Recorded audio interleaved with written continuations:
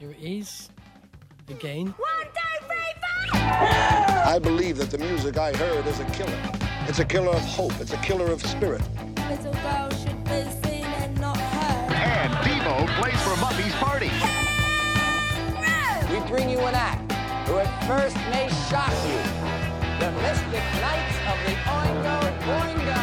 Ba-dum-ba-dum. Let's go! Hey everybody, I'm Rob. And I'm Joseph. Welcome to the September 1979 edition of Deep Dives and Deep Cuts, a history of punk, post-punk, and new wave, 1976 to 1986. Yeah, this is actually part 2. So September 1979, the month so nice, we're covering it twice. I was pretty excited about last episode. I am more excited about this episode. We were pretty deliberate about how we split up the titles between the two episodes. So tonight's batch really just is as strong as last time. I mean, if anything, it might even be a little bit better. Mm-hmm. I don't feel like the highs are quite as high as last time, but the lows aren't as low either. So in fact, I don't think there really are any lows with this batch of albums. I quite like all of them. Yeah, me too. I will say this: I've got a couple of longtime favorites in this set that I'm pretty stoked about. Pretty stoked. Speaking of longtime favorites, Rob, I can't imagine you're going to have any objections to kicking things off with a little Susie and the Banshees. Ooh, not at all. Let's do it. Okay, this is a song called Playground Twist off of their second album.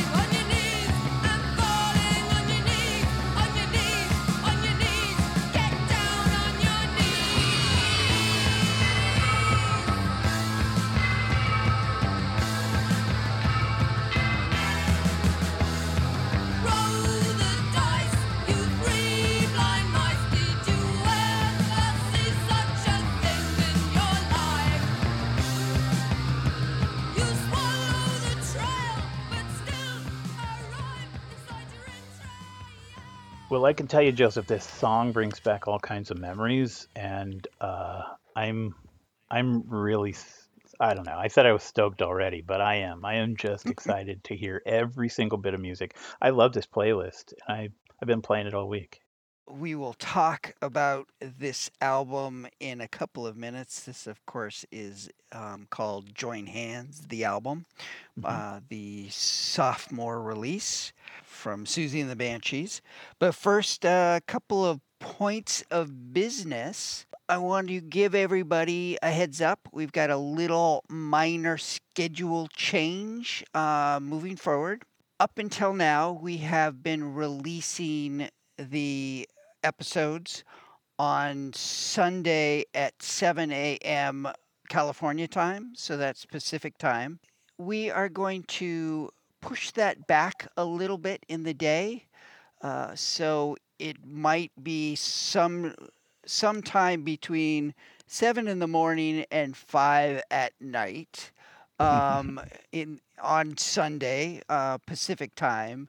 And the reason why we're doing that is because we did that very cool crossover set of episodes with Will. Yeah, that was great. So, I edited it for our podcast and then handed them over to Will, and then he has a much shorter format, so he really edited them down, and I just got a chance to listen to his version. And boy, it sounds great. And he obviously puts a ton of time into editing his episodes, which has really inspired me. So as everybody knows, both Rob and I are working stiffs. So really the weekend is the time that I get to edit the podcast, and just depending on the week that I have, sometimes I don't even get a chance to start until like Friday night.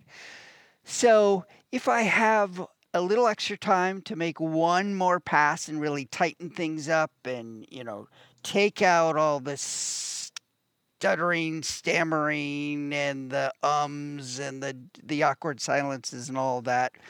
I think it'll be a lot tighter and it'll be worth the potential delay.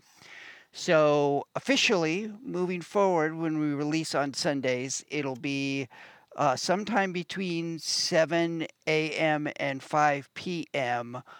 California time. So it kind of goes against my background as in magazine publication when it comes to hard deadlines, but I think it's going to be worth it. Yeah, sounds like it will. And the other point of business is the usual one. I just want to remind everybody that we are talking about music. Music is art, and there is nothing more subjective than art. This is an opinion show, but we do try to be mindful not to get too opinionated because ultimately we are here to celebrate this extraordinary music that was created in a pretty unique period of time. Speaking of which, Professor Rob, what was going on in September 1979 of note? A lot of great stuff was going on actually in September of 1979. The number one U.S. hits were My Sharona by the Knack, Sad Eyes by Robert John. Let's see, some notable movies. Well, notable movie was When a Stranger Calls.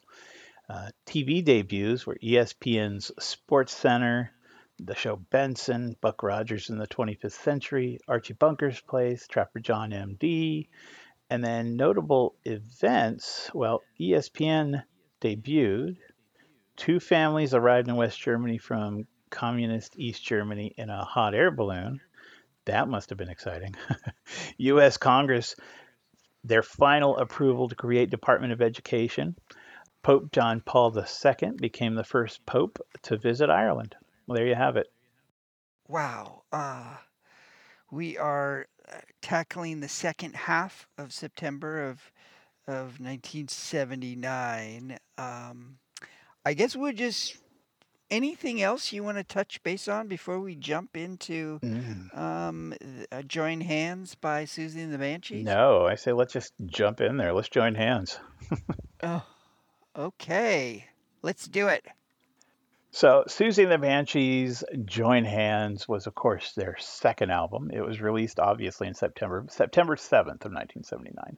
It was on Polydor Records. It was produced by Neil Stevenson and Mike Stavro. It hit number 13 in the UK albums chart, and the big single on the album was Playground Twist, which we heard. Mm-hmm. The album was inspired by the unrest that they saw in the news and all the stuff that was going on in the streets of London. It was very, I don't say politically motivated, but definitely politics were part of it. It really was just all the crap happening. And so this album varied quite a bit in sound from their last album.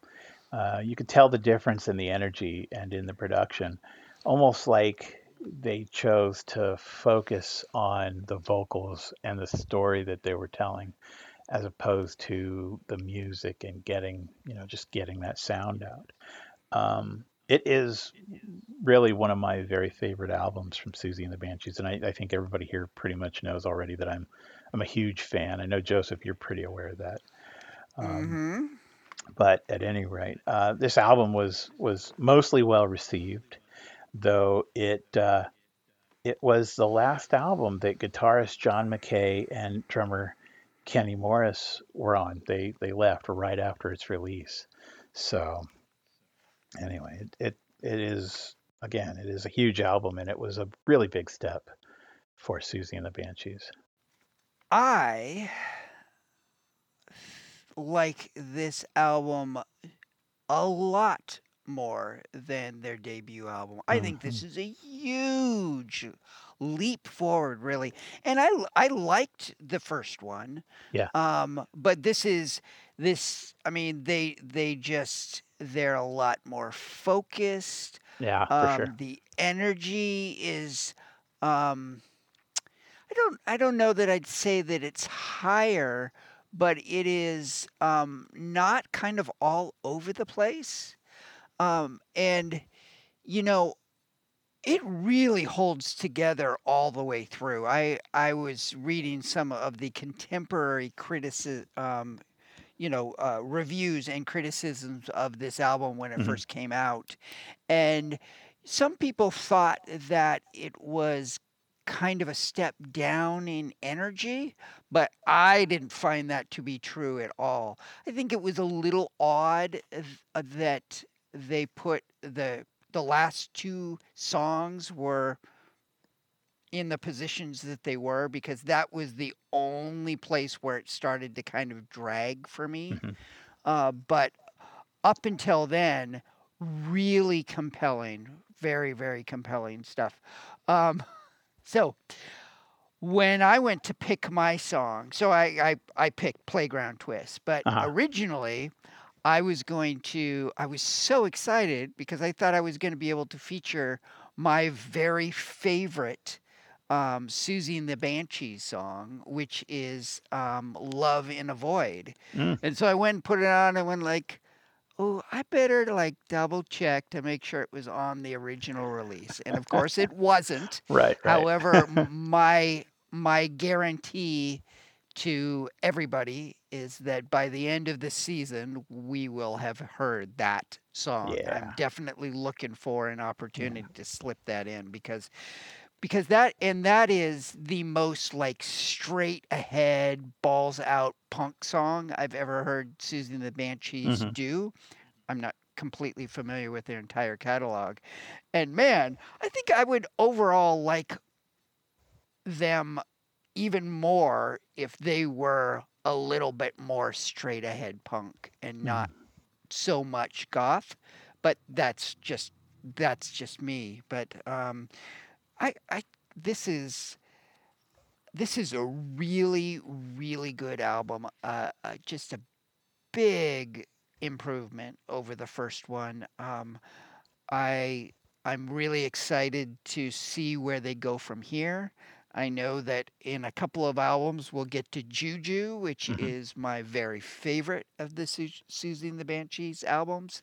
So, yeah, what a delight this Well, album is. yeah, it was definitely a transition album. You could tell that they were moving from kind of a more chaotic punk sound to something that was more like, I think you said it when you said focused. They were more Mhm. focused. Everything was tighter, and even the Mhm. energy was more reined in and concentrated, but amazing. And the vocal control I Oh yeah, appreciated. yeah. I mean, later on down the road, Susie Sue will develop a very distinct style where it's intentional intonation fluctuation. Hmm. But in the first album, there was intonation issues that didn't sound like it was a stylistic choice. It sounded like she just didn't quite have control, and she was just a baby at Yeah, that point. intonation out of control. On this album, it seems like she's got that dialed in. My suspicion is that maybe the producer was a little bit more cognizant of that as well. But this is a really well produced, but still not overproduced album. Yeah, very true. So what is your choice of songs from this album? Well, this is really funny because where you heard a song or you wanted to pick a song that you thought was on this and it turned not to be on this release, I picked a song it's one of my very favorite songs ever, and I think I've heard it on so many collections and so many that I almost forgot it was on this album altogether. So I picked "Premature Burial," which really is one of my very favorite Susie and the Banshees songs.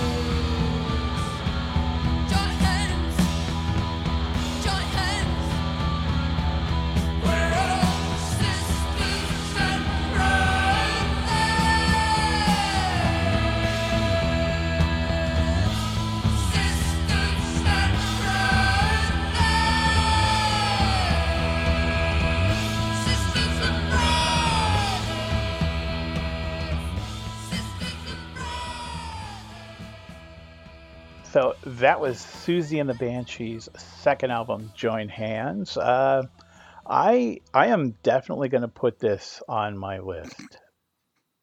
Really, you think? Come on, it's a no-brainer. Yeah, absolutely. Yeah. Um, my suspicion is it'll be on my list as well. Certainly in a position lower than it appears it will appear on your list. hmm Let's move on to Pere Ubu's third album, and a release called New Picnic Time. So, Rob, when we first started talking about Pere Ubu, I expressed concern hmm about at some point it would their shtick was gonna get old, start getting old and a little long in the tooth, hmm and I think this is where that starts. I mean, it's still Pere Ubu. It's got a lot of really interesting things going on. Yeah, yeah. But for me, particularly their first album, the reason it made my top 10 list for that year, it was because of this just sort of it was a small miracle of tightrope walking, of being totally out there and chaotic, but yet really focused and compelling at the same time. And at the time, I mentioned that it was the lead vocalist, just super astute performance that tied the songs together, and that is not happening for me on this album. This is a pretty chaotic album. It almost sounds like they, and I'm not suggesting this is what they actually did, but it sounds like maybe they like put each band member in an isolation booth where they could see each other but not really hear each other, and then they just Yeah. recorded. Right? Because That could very it's yeah. just very, very chaotic to me. Yeah. And so I want to play the song that you picked because I think this is like exhibit A of the chaos. Is interesting and the energy is pretty high and pretty compelling, but it is too chaotic for me. What song did you pick? I picked One Less Worry.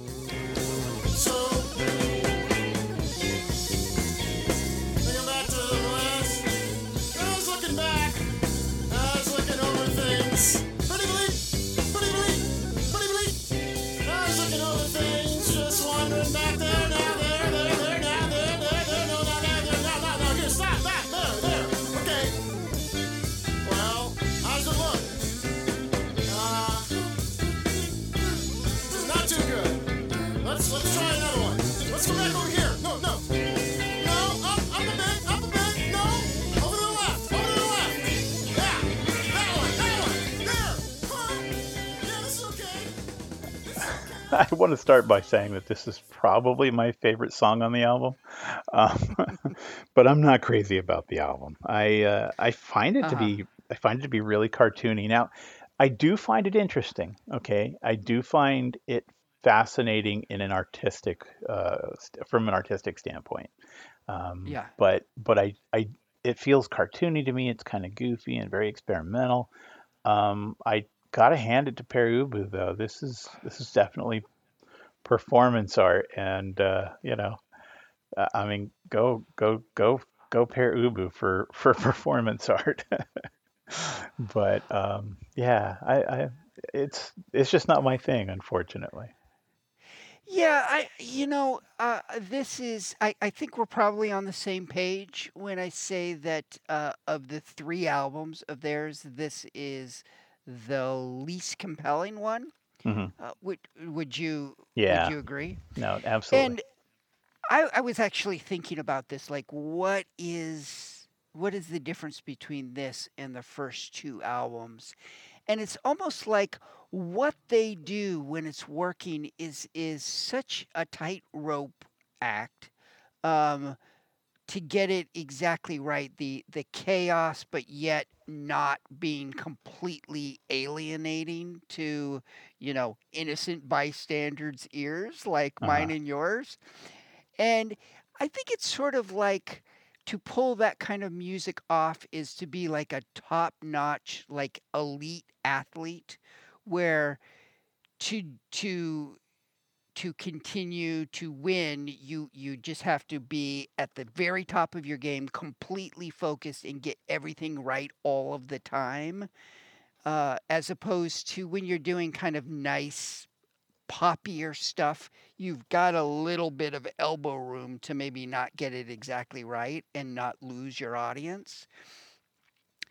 And it feels a little lazier than the first two albums, maybe Ah, a little bit more rushed. But there are some really nice, um, fun, engaging moments on this.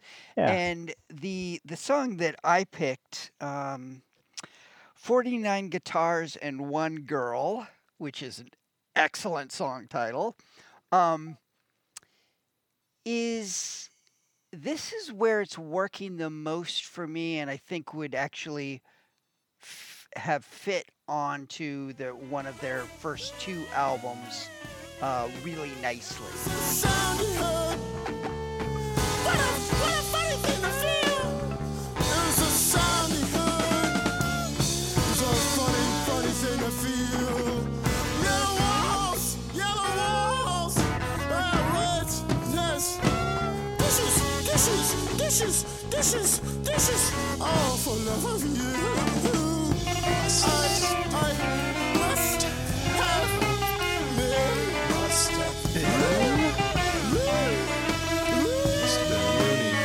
it was a sound he heard. What a funny thing to feel. It was a sound he heard. How to talk about, how to talk about that funny thing. Don't panic. Don't panic. Now this song sounds like Pere Ubu's having a whole lot of fun. I mean, it really does. Yeah. I don't think there's anything wrong with having a whole lot of fun while you're making music. I think that's part of it, right? But it Yeah. just sounds like that's all they're doing right now is having a whole lot of fun.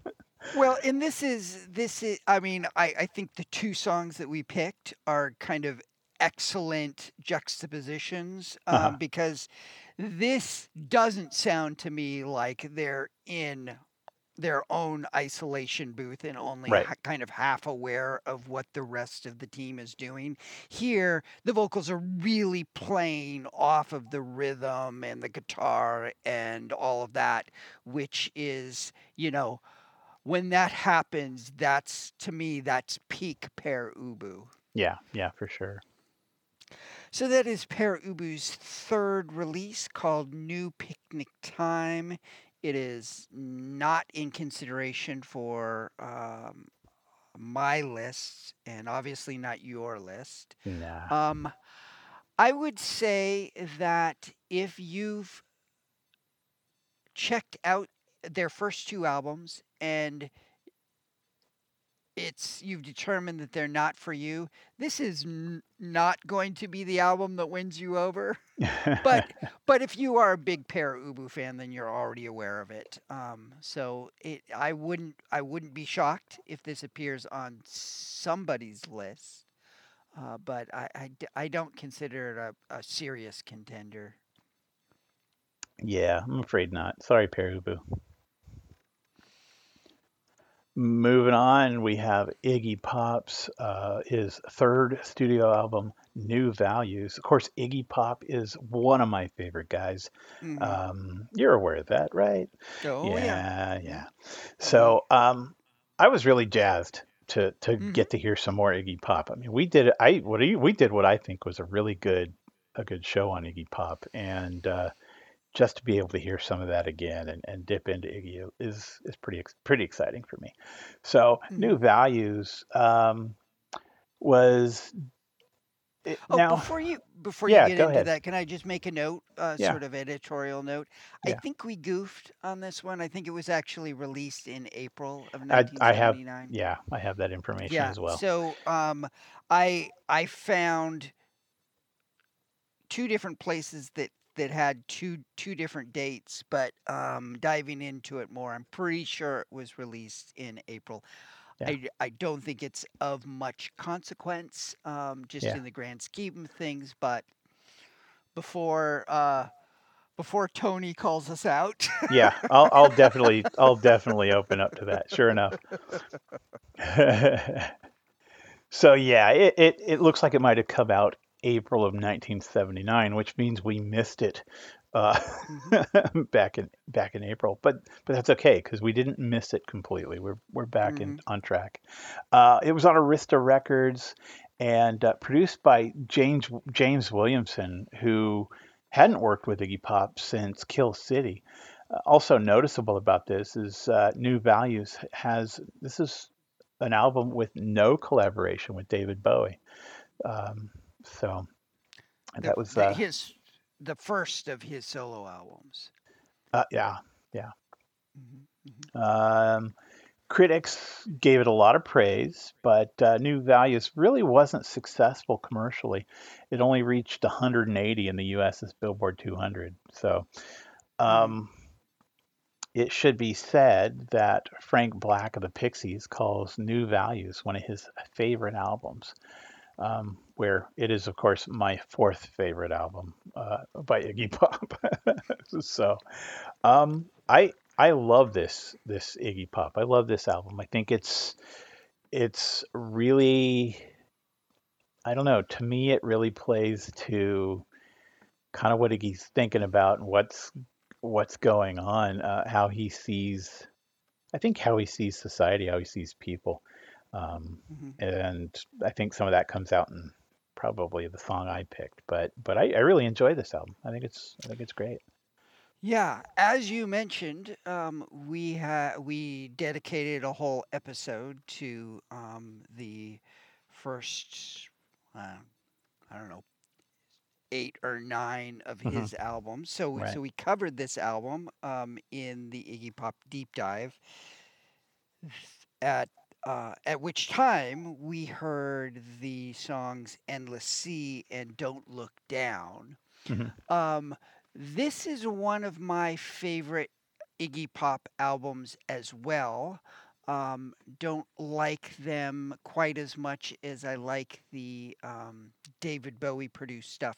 But my big takeaway from that whole Iggy Pop deep dive was that an Iggy Pop album really kind of lives or dies by the producer, which kind of surprises me because this is very well produced, but I did not care for the album um, that he did with Williamson, Kill City, Kill City. at all. Yeah. Uh, but here, I guess Williamson's role is just as producer, and it is working. I mean, I think the highs are very high. Some of my very favorite Iggy Pop stuff is on here, and the lows are really low. Yeah.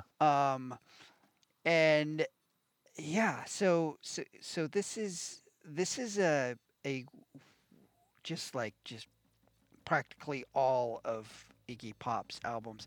It's a weird album. It's not his weirdest. Uh-huh. That's true. But You mentioned Williamson just doing production. He actually played guitar on "Don't Look Down," oh, but that was it. uh-huh, The rest of it uh-huh. was him just producing. Yeah, yeah.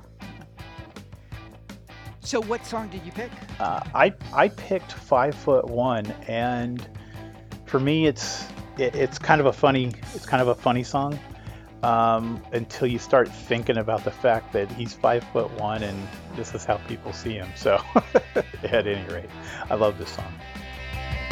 I've only 5'1". I got a pain in my neck. I'm looking up in the city. What the hell? What the heck? I stare at the concrete. The girders rise high. The steel's above me. There's love in my eyes. And I'm doing the things a 5'1" man can do.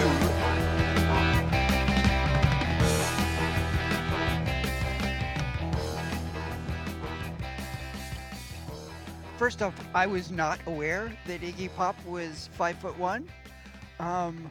So that I will have to go back and listen to this song again with that knowledge. And but I just wanted to note the late 70s. Not a great time to be a short person. I mean, between Iggy Pop and Randy Newman, man, short people are not getting any love. Don't quote me on the 5'1". He's not very tall though. He is not very tall. But you're right. It's boy, and they sang about it, didn't they? Yeah. I mean, Iggy Pop's third album, New Values, is definitely going to make it on at least my top 10 list. And Joseph, I figure probably not so much for you, or maybe there's a lot out. Not even close. I didn't think so. And I don't think that an Iggy Pop album has made the final list. So far, yeah. Yeah. So yeah, really. It'll be interesting to see if we get votes for this as well. Yeah, great. Moving on to the next album, it's kind of interesting because August, September, super strong, lots of output, but really, it's mostly like punk, post-punk. There's really, looking back, last episode, the only like flat out new wave album that I can think of off the top of my head was the Gary Newman release. And same here. We have only just one album that is like synthesizer new wave, Right. That is Sparks' album entitled Number One in Heaven. This is their 8th album. 8th release, and the third one that we have covered in this podcast. Way different than anything that we've heard from them. So different. Yeah. So they, I am absolutely not going to pronounce his name properly.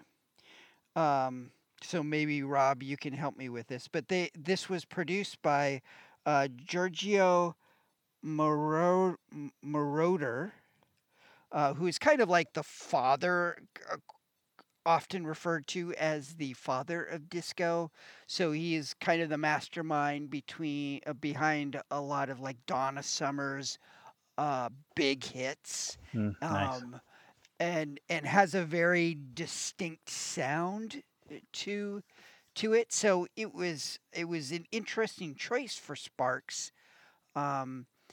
And I am curious how you feel about this, Rob. My sense is that you probably are not a big fan of this album. Yeah, I am not really crazy about this album, unfortunately. I don't know. It's to me, it's just not my kind of sound, And I've liked some Sparks. Trust me, they're good. I enjoyed their stuff, but this to me was just so different than everything else that I've been into. You know what I mean? So I had a hard time with it. Well, it is a short album. Yeah. 6, 7 songs on it. Yeah, I think there's 6 songs.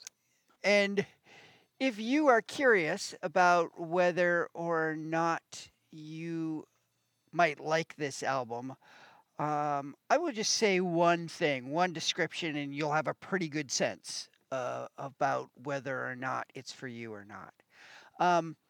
I would describe this as a pretty good Pet Shop Boys album.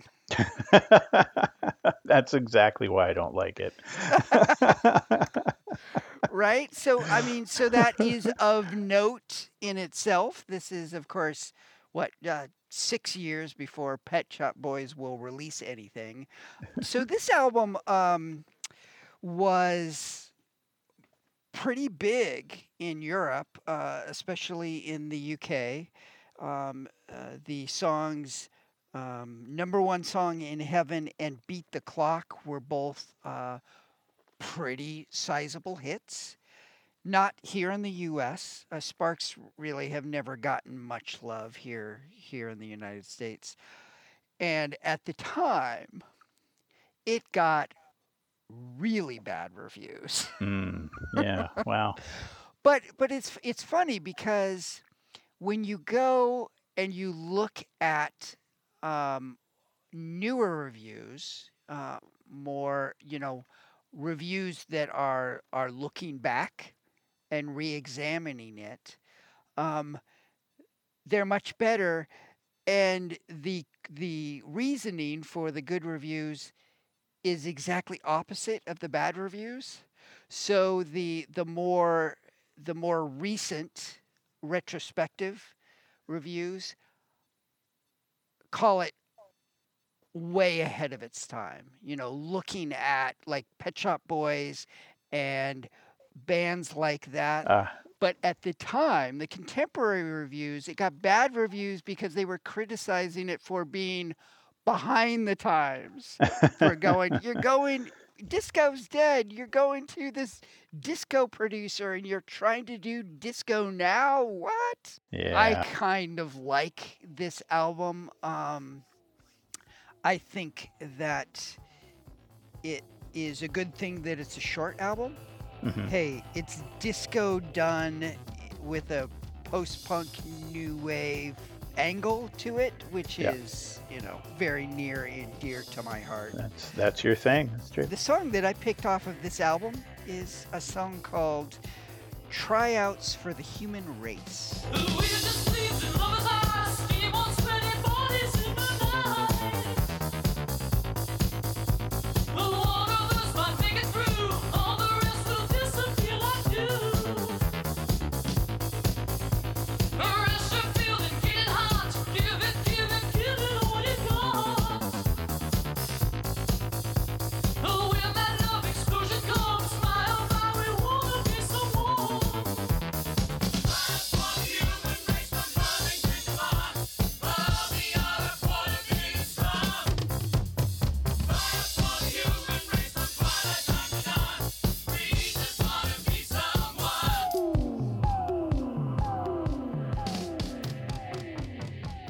I already said that I'm not crazy about this album, but I like this song for the most part. Even though it's a bit too disco-y for me. There's some really great synth in there, and yeah, I kind of enjoyed this. It's a good tune. Yeah. So that is Sparks' 8th album called Number One in Heaven. And it's not in consideration for my top 10 and obviously not yours. Yeah, afraid not. But I think I would be a little surprised if it didn't show up on at least one listener's list. I think that the people that love this kind of music, this is a good example and one of the first examples of this type of like disco new wave post-punk thing. All right. Well, we're gonna move on to the Ruts album, The Crack. It was released September 29th on Virgin Records, and they produced it along with Mick Glossop, who produced like Frank Zappa, Magazine, PIL, Penetration, and also worked with Joy Division and The Cure, bands like that. So sounds like the producer for this album is pretty keen. This was their first album, of course, and it featured a handful of singles, including Babylon's Burning, Something That I Said, and a song called Ja War. I like this album a lot. I mean, it kind of feels like a rock album. It for the most part. There's some reggae going on in there, but it it doesn't feel very much like punk or new wave or even post punk. It definitely feels like a rock album. Um, and at the same time, you can tell these guys came out of punk rock leanings. Hmm. There's this politically fueled songwriting. There's this killer super fast drumming.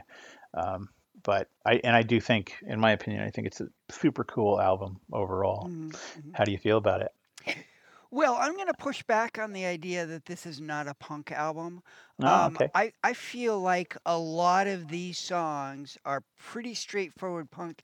The thing is, it is not produced like a punk album. Yeah, there you go. So what was noticeable to me particularly was how they managed the guitars, because the guitars are, I wonder how these songs sounded when they played them live, Hmm. because I don't some of the guitar sounds that they have, um the approach is more like like what, like Foreigner and Def Leppard were doing in the studio around this time, Hmm. and and it just, I think it's interesting and kind of compelling, and makes it kind of stand out, the production choices, but I'm not sure that they would be able to get those sounds in a on during a live performance. So I Yeah. thought that was kind of interesting. Um, when you go, were you familiar with the Ruts? No, not at all. Okay. So Not at all. I was familiar with them because of one song that appeared on a compilation that I had, which was a song actually called In a Rut, Uh-huh. which was um, one of their earliest singles, and really a very, very straightforward punk song. Kind of like in the vein of like the Saints I'm Stranded, Oh yeah. or something of that nature.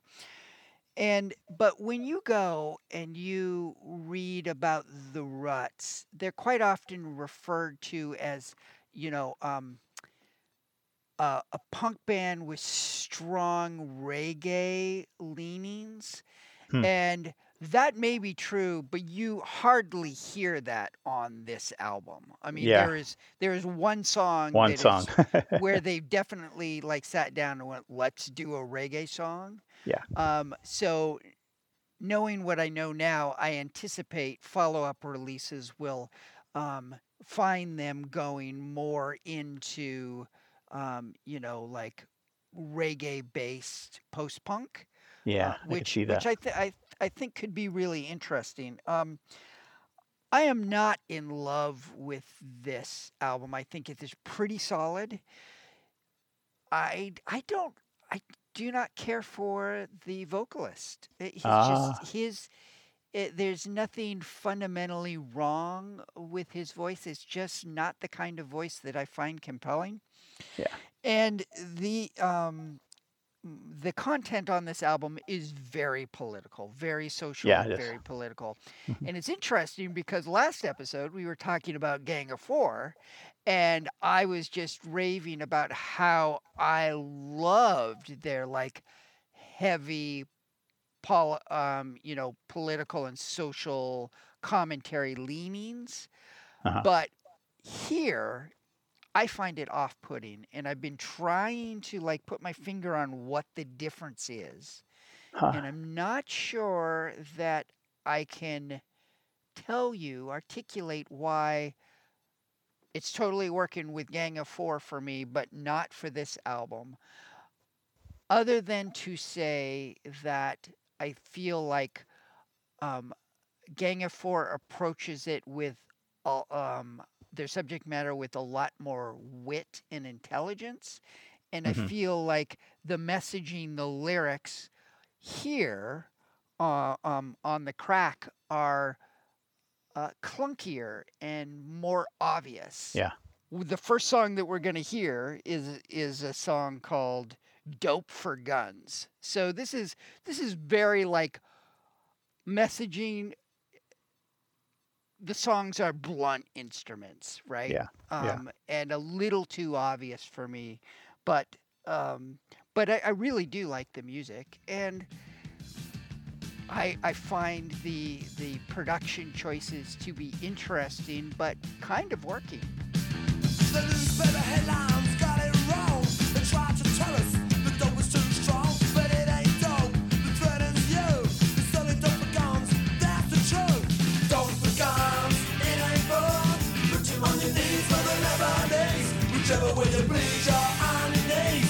Dope for guns, dope for guns. No one suspected that you had elected so far up power, but it turns out to shoot down your victim. You can't use them as a wrong. So "Dope for Guns" was my pick, and I think the thing I like most about this song is the relationship with the instruments.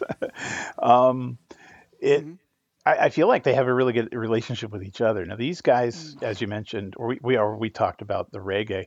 I feel that this song actually has a little kind of feel of reggae inspiration. You know, it's got a touch of reggae in it. Um, Whoa! and I'll say that.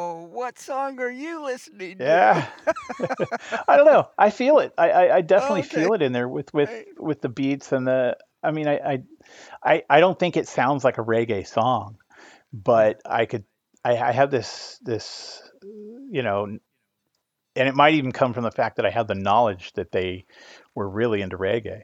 But I kind of feel like, you know, there might be some reggae inspiration, and maybe it's a sign of things to come. But as far as reggae, it's not a reggae song. Yeah. Jah War is definitely the Yeah. reggae song. Yeah. Well, I challenge you to find an ounce of reggae in my pick. Yeah. That is a song called Savage Circle. This feels pretty hardcore punk to me. In fact, this feels like a pretty good Red Hot Chili Pepper song. Uh-huh. Lights, the sunny circles, the people that kind of ruin my life. Lights, the sunny circle, okay, let me sit you alright. You think you know me well you can go to hell. You think it's me you found, well, baby, it's getting me down. Lights, the sunny circles, the people that kind of ruin my life. Lights, the sunny circle, okay, let me sit you alright.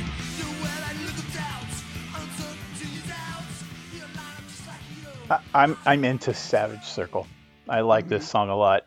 It's much faster than the song I picked, and it there's definitely some punk. It still feels like a rock song to me, but and yeah, I can see the Chili Peppers vibe there. Absolutely.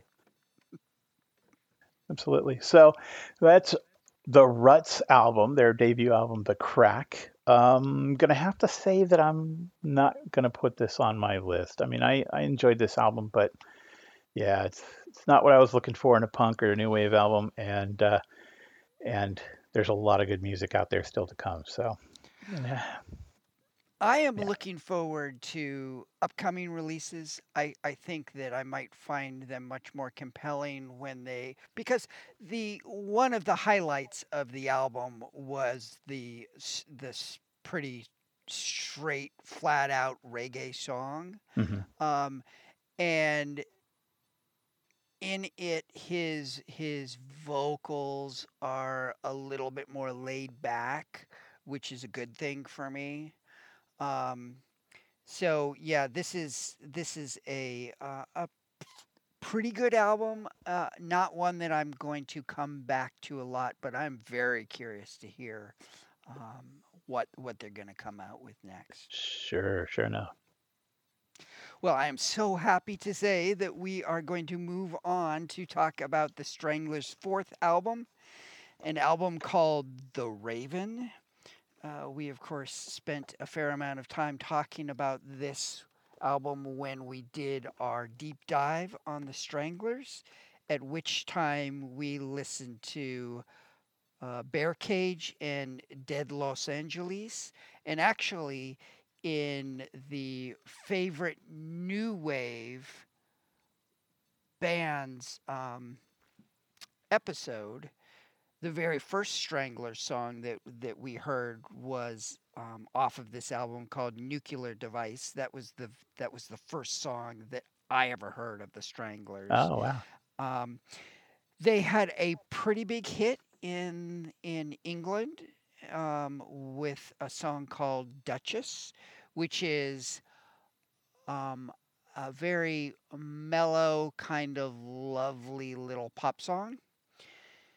And if memory serves me correctly, during our deep dive, we only really looked at their first 10 releases with the Right. original lineup. And this was your least favorite of the Stranglers albums. And I'm Yeah. wondering if you've warmed up to it any. That's actually a very good question. I listed it as number 10, and I honestly have gained some new appreciation for this album. Um, I remember one of our listeners was like, they are just not getting it. Um, Not it's, just one of the listeners, there were yeah. several that specifically pushed back on this Yeah, album. on this album. And I still shook my head at that point because, Mm, how I feel is how I feel, but listening to it more and sitting with it, really just this album, I really have gained some appreciation for it. mhm. So yeah, I don't know. It's a cool album. Um, it's not my favorite still, but Yeah. I do definitely like it a little bit more than I used to. Yeah, it was pretty fun after we released that deep dive episode. There was a couple, well, one for sure, Strangler like fan forums Mhm. where one of there was a post that actually discussed our episode and had put a link to it. So we got some feedback from people who were hardcore Stranglers fans in the UK, Yeah, and that was very enlightening to it me. was. So Yeah, yeah. I had no idea that this album, which is a weird album, of all of the weird albums that the Stranglers produced, and there were a lot of them. This is probably their oddest one and their most uneven one. I was very surprised to hear that in the UK for serious Stranglers fans, this is one of the most revered of their albums. Yeah, that's Um, interesting. it is it is a strange album, but it's my kind of strange. Their last album, Black and White, just barely made my top 10 list for 1978, and you could you could feel them easing into where they're going to from that album to this one. And my favorite parts of this album, so the song that we listened to during the deep dive that was my pick was Dead Los Angeles, and then the song we're about to hear, another pick of mine, is Ice.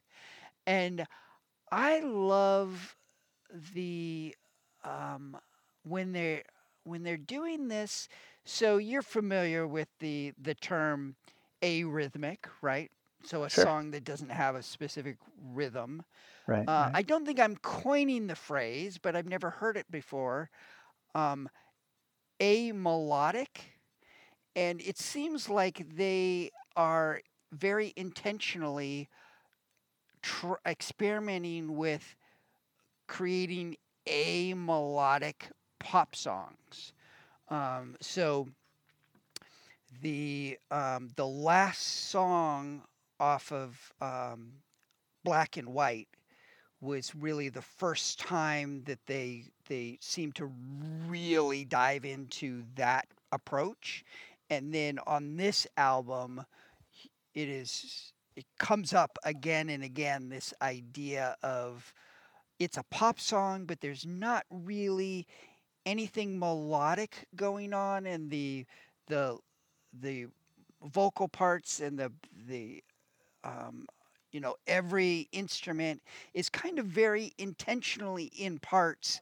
Not There's no melody or anything. It's just sort of this like tinkering up and down type sound, and then it'll break into something that's very melodic. And I think that the song Ice is an excellent example of that. So when we start in, it'll be a very kind of lilting melodic instrumental piece, and then suddenly it'll just jump into this pretty jarring a melodic section, which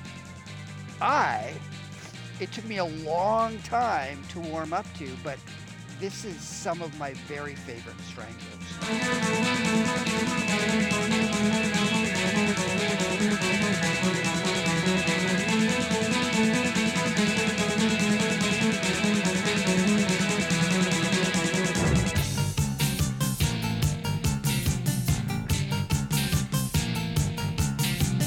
I like cherry blossom. I got goody with perfume. Deadly with makeup on, but it just won't do.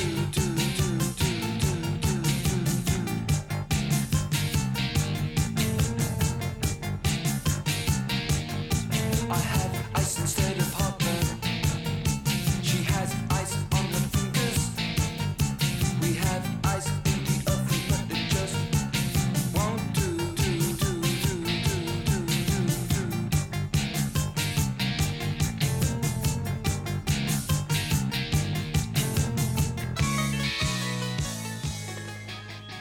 I totally see what you're saying.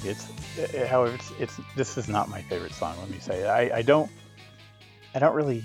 In fact, I don't really care for that. I mean, I guess it's just something that I'm not. It just doesn't sit right with me. I don't know what to say other than that. I felt like I was listening to the soundtrack to Donkey Kong or something. They're playing with they're playing with new technology. That's all great, but it just sounded like a video game. I'm telling you, it's my kind of weird.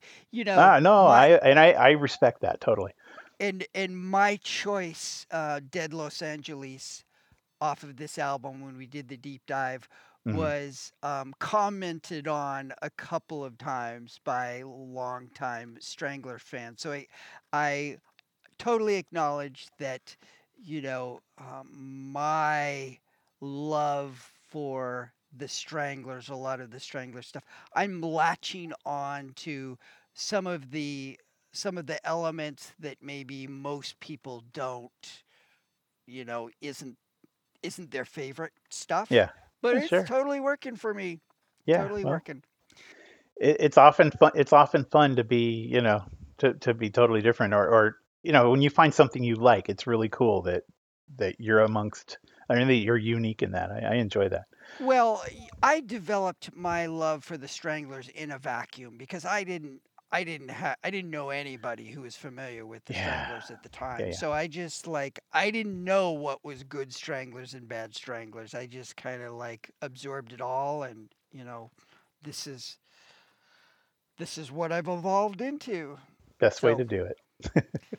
so that is the Stranglers' fourth album, called The Raven. It is probably, hopefully, just barely going to make my top 10 list. And my suspicion is that we're going to get a repeat of last year where it makes my list and nobody else's. So we're moving on to one of my favorite bands, and that is Wire. Wire's album. This is their album 154, or is it 154, 154, 154? I don't know. All of the above. Okay, but I do know that it's my seventh favorite Wire album. I love a lot of their stuff, I'll tell you that.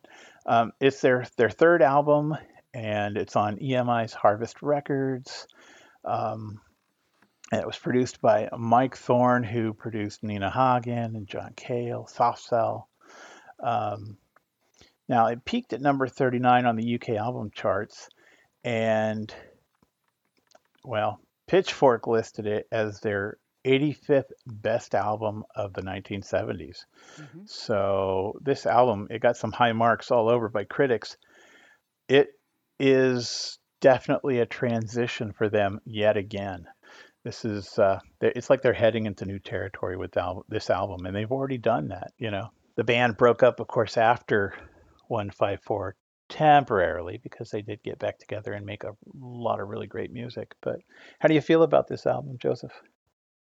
Well, for many, many, many years, for my entire Wire listening career, up until we started doing this podcast, this was my very favorite Wire album. Uh-huh. It was not the first one that I owned, but it was the first of the original trilogy. Yeah. And I am waiting for the day where this album clicks for you, because I was so certain that this would be your favorite Wire album, because it is their moodiest, it is their storytelling album, and it's not particularly gothy, but it's got that same sort of energy to it. But definitely, it has that. Yeah. It definitely has that atmosphere, that mood to it. When we were doing the deep dive on Wire, I kind of cooled a little bit on this album, and I think it was because it's just, I wouldn't recommend listening to Chairs Missing and then listening to this one, right? Because the energy just like really drops. Yeah. But when you listen to it in a vacuum, as far as maybe you've just listened to the Sparks album and then you listen to this album, I have renewed my love for this album. I think I slightly prefer Chairs Missing, but I love every single song off of this album. It is their storytelling album. It is a moody, drifty, trippy, dream-like fugue kind of an album. And it's funny because when you use the term guitar virtuoso, right? It's you think of a certain thing as far as like, oh, super fast finger work and all these super fast scales and da-da-da-da. I find that there is a lot of what I would call virtuoso guitar playing, but it's just like them hanging out on one note or one or two notes and getting these incredible sonics. It's like there's just one or two notes from the guitar just kind of like hang there for the longest time and just create this whole world for you. I mean, when I was listening to this album earlier this week for the first time, I was wondering, like, were they thinking about Led Zeppelin when they made some of their choices? Because there is sort of like this whole like super drenched in reverb, spacey, heavy guitar lines going on that oddly enough made me kind of think of Led Zeppelin. So I love this album. I've renewed my love for it. I think I would take it over Pink Flag. Oh, okay. So we have already heard a couple of songs off of this album during the deep dive. We listened to a song called I Should Have Known Better and another song called Single KO. But it's Wire, so we're definitely got to listen to a couple more songs. Yeah. What is your pick for tonight? I picked Touching Display. Suffering in silence, our eyes give it away. So close as we part, touching display. coloring my thoughts predominantly gray and fighting bravely. Oh, will she save me from what or who? I do not know.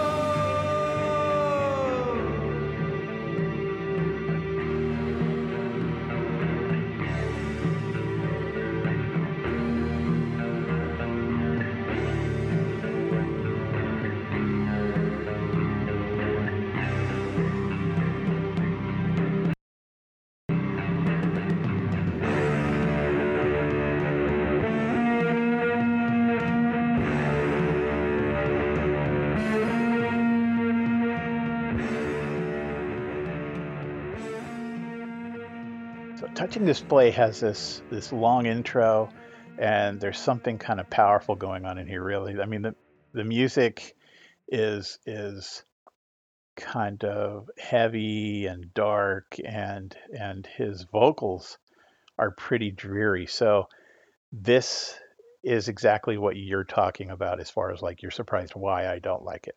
You pretty much described every song on this album. It's true. No, I have, and you know that is my style. That is the Yeah, stuff I yeah. really like. It's my kind of song. So I'm I am gonna be open to the fact that this will kind of climb up my chart as far as my favorite Wire albums. Still like Pink Flag a lot, but this one is pretty damn good. So we'll see how it goes. It's at number 7, or it was at number 7. I'm just gonna have to go back and listen to their entire album set and see what happens. So how about you? Well, let's listen to my pick. Yeah. That is a song called Indirect Inquiries.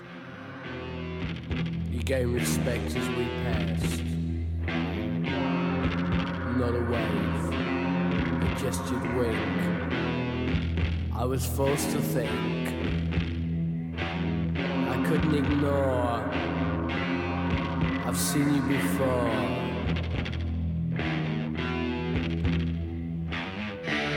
Joking aside, face to face, it's the one I cannot place. I hit Martin Roger imprint. I think I've had a taste of a secret denial would be a way.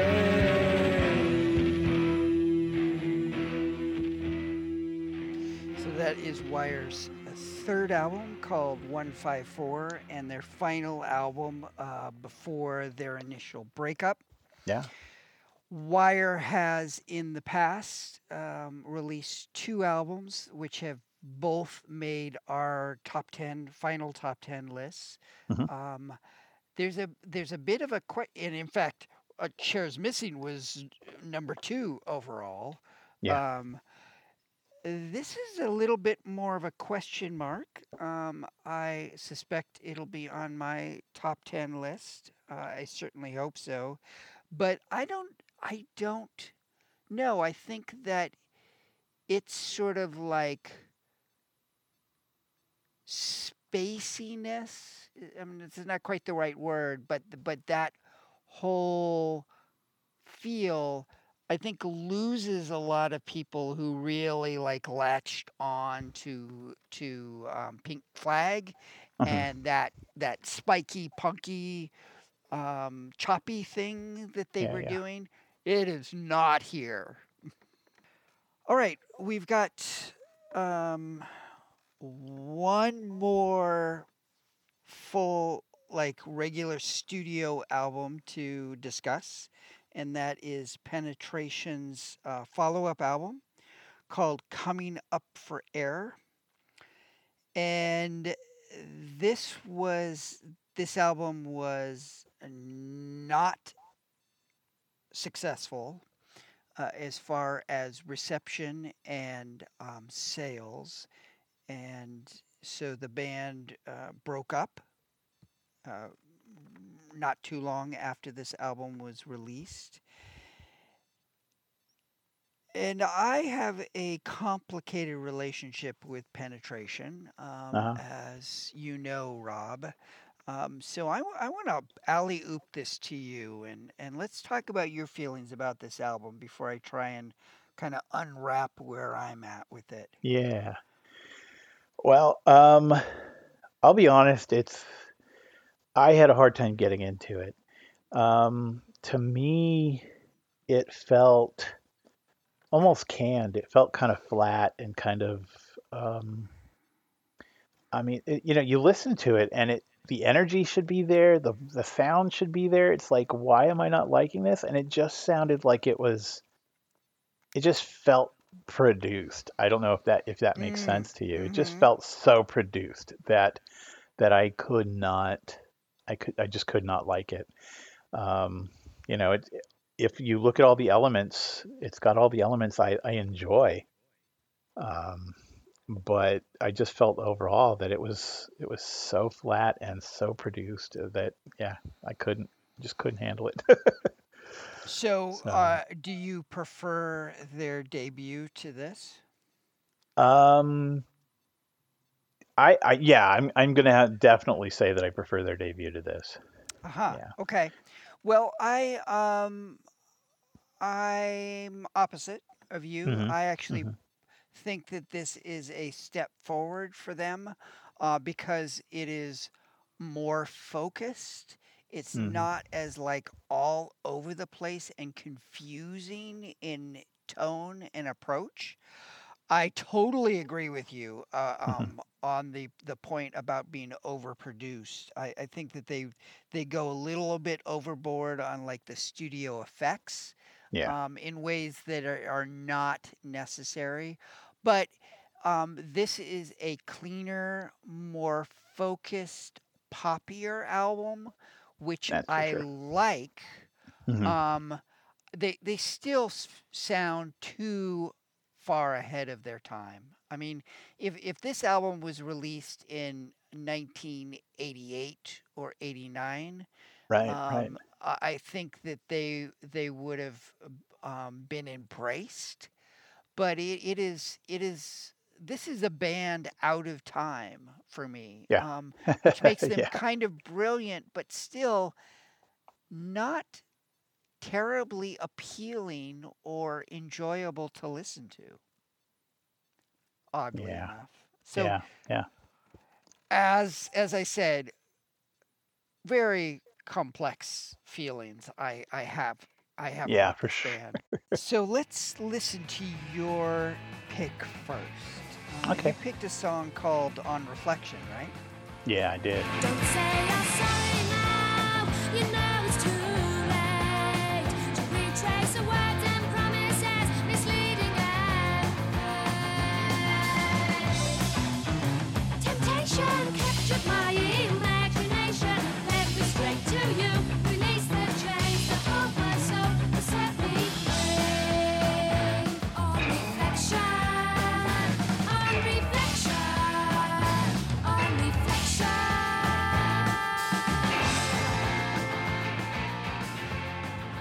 I think there is an improvement in the songwriting, both in just pure craftsmanship, but also in the kind of there's still too much going on in a lot of these songs, but Hmm.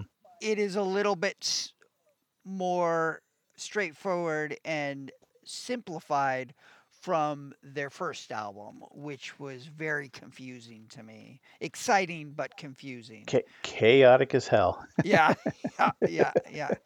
Um, so there were a number of contenders for my pick. I thought there were um, actually the moments that I gravitated to on this album were kind of they're more poppy um, fare, which surprised me. And one of those songs is a song called "She Is the Slave." Along in the darkness, a firelight flickers, a cry in the distance that shatters the silence, lost with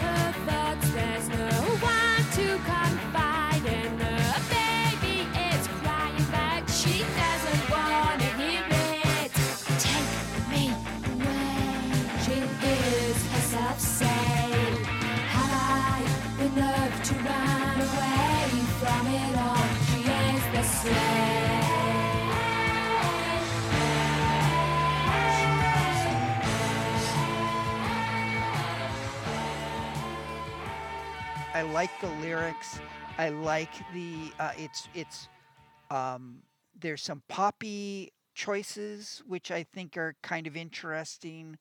Once again, a little overproduced, some studio effects that are probably not necessary, but still, I find it a fairly compelling album. So that is Penetration's second and final studio release called Coming Up for Air. I would be really surprised if it shows up on anyone's list. Yeah. But it's still a mine. pretty good album. I enjoy Yeah. it.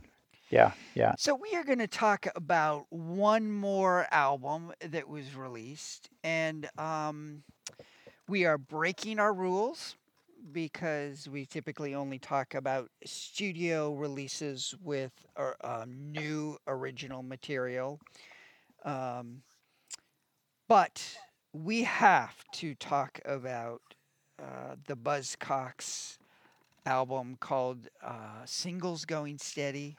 This is a compilation, but if you were a punk fan in the United States in the 70s or 80s, you were probably not aware of that because it was actually the first album that was of the Buzzcocks that was released in the United States.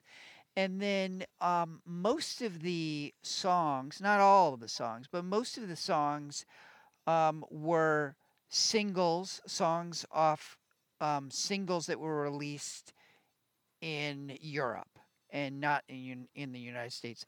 I want to make it very, very, very clear. This is not eligible for top 10 lists. So, because we got to stick to our own rules in the areas that really matter. So, we are discussing this as a bonus because it just seems wrong to talk about September of 1979 and not discuss this album. This is Rolling Stone's 11th greatest punk album and 250th greatest album of all time. Pitchfork thinks it's the 16th best album of the 70s. Wow. Yeah. We have heard a couple of songs off of this as well. We have heard What Do You Know and Something's Gone Wrong Again. And we are going to listen to another song off of this album. What song did you pick off of Singles Going Steady? I picked What Do I Get? I just want to love her like any other. What do I get? I only want to friend who stay to the end. What do I get? What do I get? Oh, what do I get? What do I get? Oh, what do I get? I'm in distress. I think What Do I Get is just a great Buzzcocks tune. You talked about how this is the first album in the U.S. that punk fans listen to. It's definitely the first Buzzcocks album I ever heard, and I didn't hear it in '79. I heard it much later, unfortunately, but it was definitely the first one I was exposed to. And given the fact that it's all singles, it's pretty good stuff all across the board. So yeah. That, my friends, is September of 1979. Next month, we're going to tackle October. And October was another monster month, so we have to split it up in two again. So once again, no deep dives for next month. We get an opportunity. We haven't been able to do this in a while. We're going to go out on a mystery song. So we are going to pick a song off of one of the more obscure albums that we will be featuring next episode, just to see if anyone can identify the band. So keep your ears open for that. I always have a lot of fun when we do that. You will hear from us again the first Sunday of next month. And we will talk to you then. See ya. Say you're changing. Don't know why. No way, baby. No way. Say your life's a mess. Your brains become undressed. No way, baby.